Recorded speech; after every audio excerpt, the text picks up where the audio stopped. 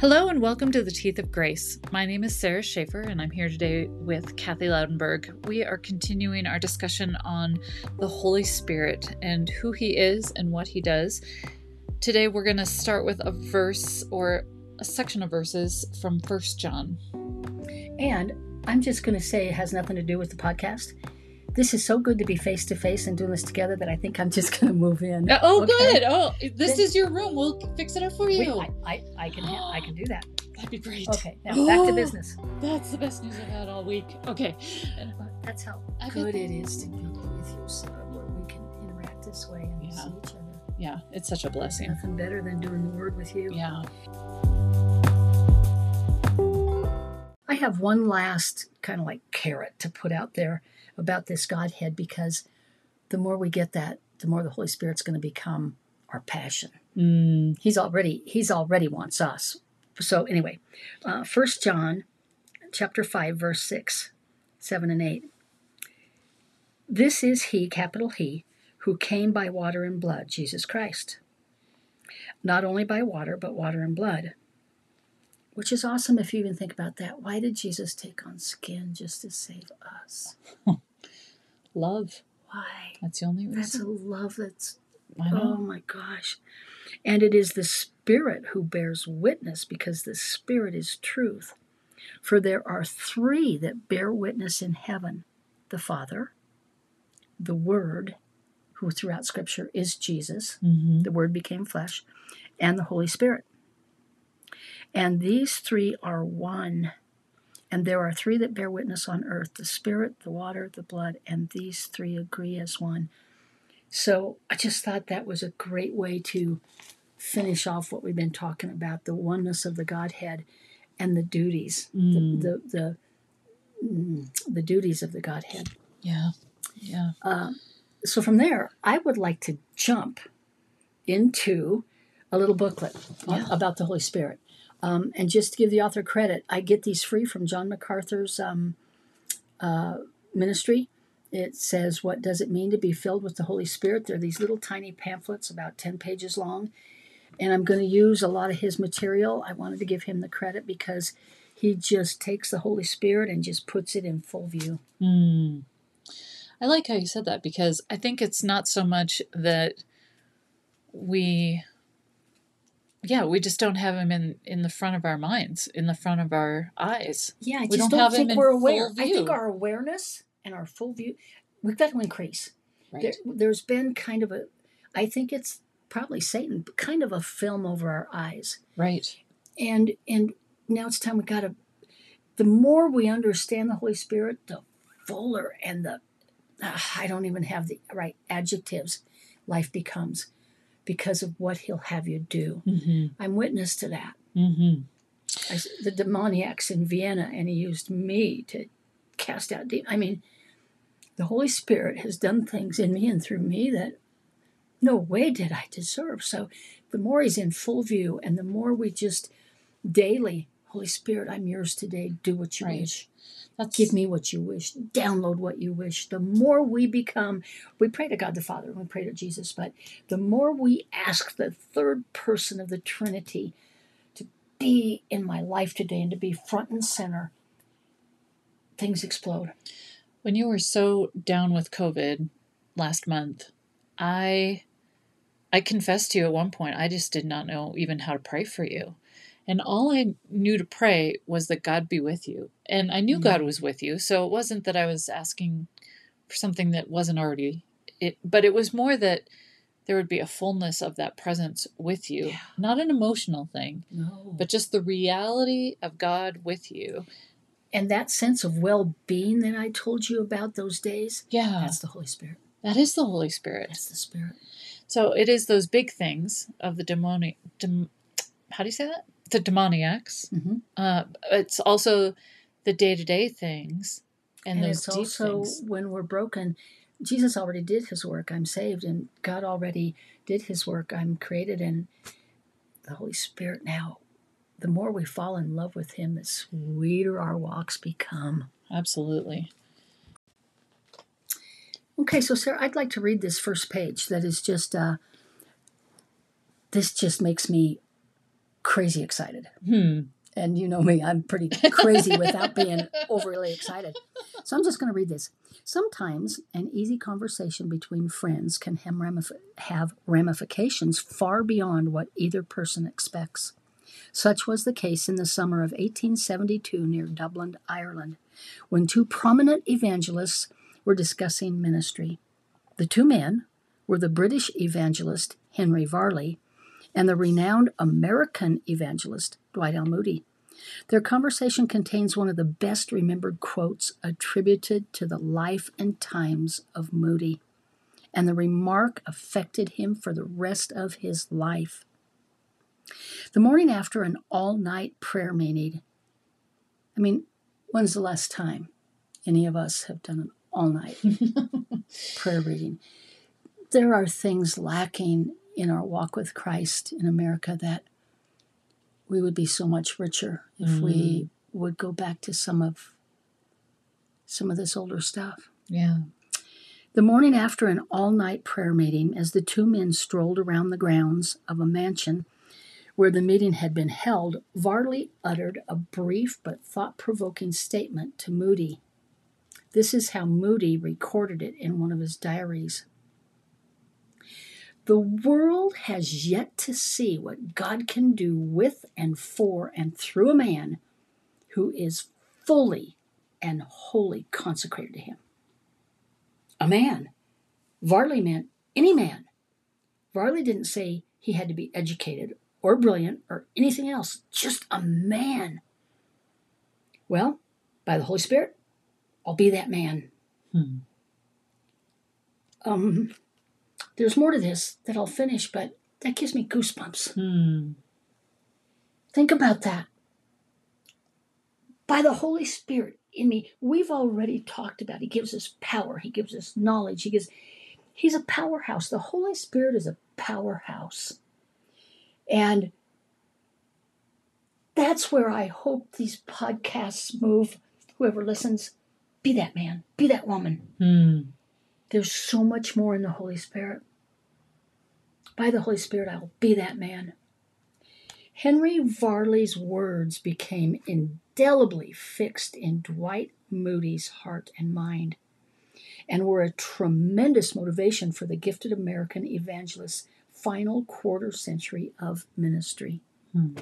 A short while after his walk with Varley, Moody was further impressed by the need to be completely obedient to the Lord. Back in London, in the gallery of the Metropolitan Tabernacle, Varley's remark and Spurgeon's preaching focused Moody's attention on something I had never realized before. It was not Spurgeon who was doing the work. It was God and the Holy Spirit through him.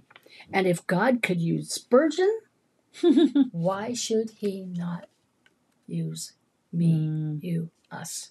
Right. I think that there's such a relief in that to me, and yet such a challenge at the same time. Like, I'm relieved that it's God doing the work. Yeah, the shoulders kind of came down like, yeah. And at the same time, it's like, oh, but am I willing?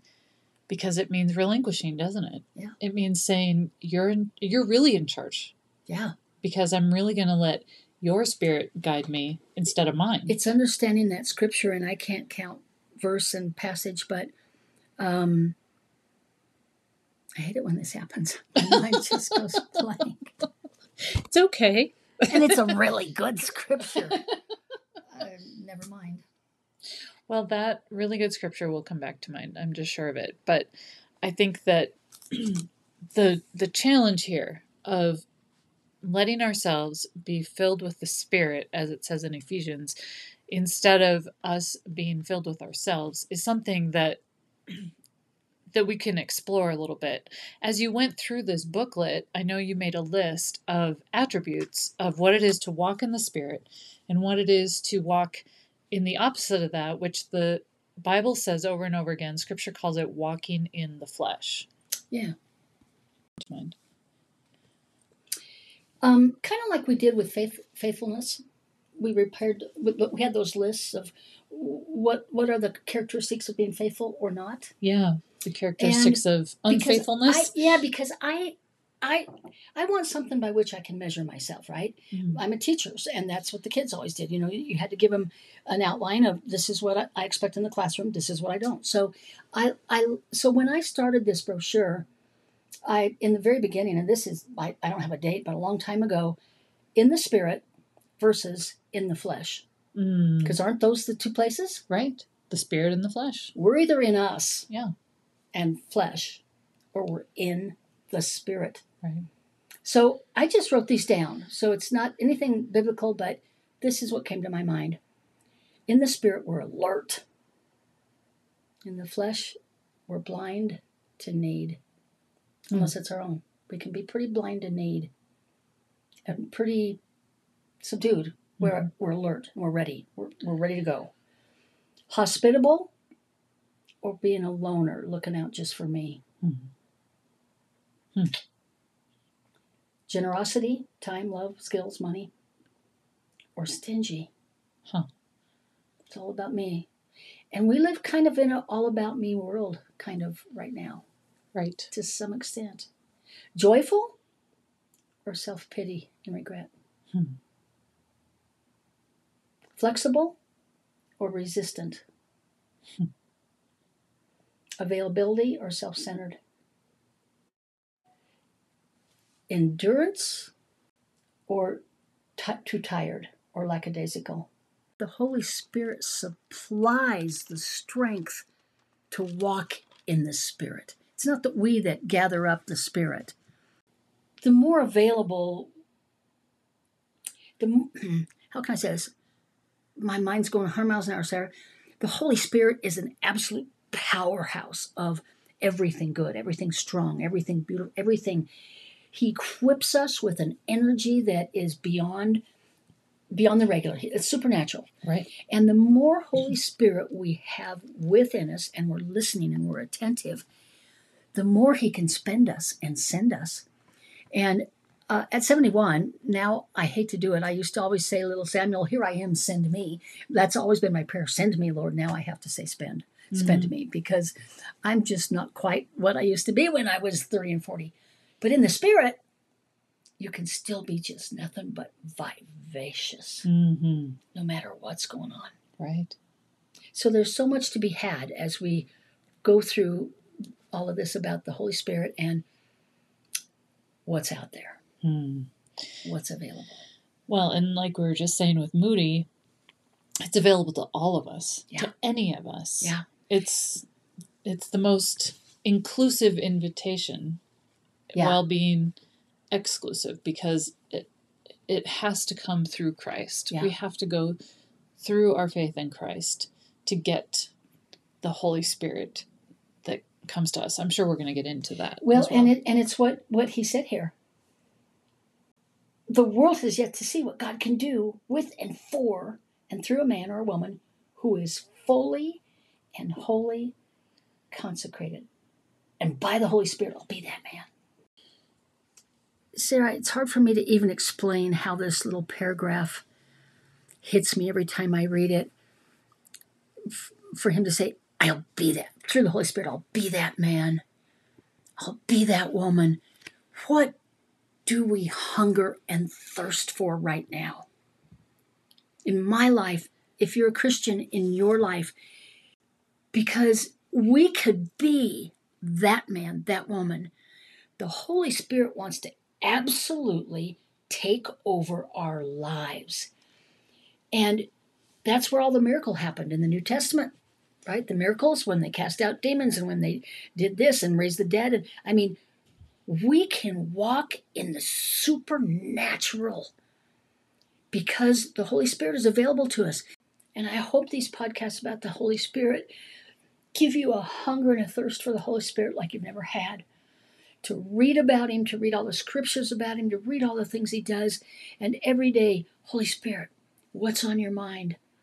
I wake every morning with, Holy Spirit, what's on your mind for me today? And what do you have to say with me? And during COVID, there was a lot of times when I was so weak, I just say, Holy Spirit, speak to me, breathe on me. That's the well-being I had when I was so sick. Right. The Holy Spirit is available and willing and full of all that matters. It's time we really begin to seek Him and look toward Him.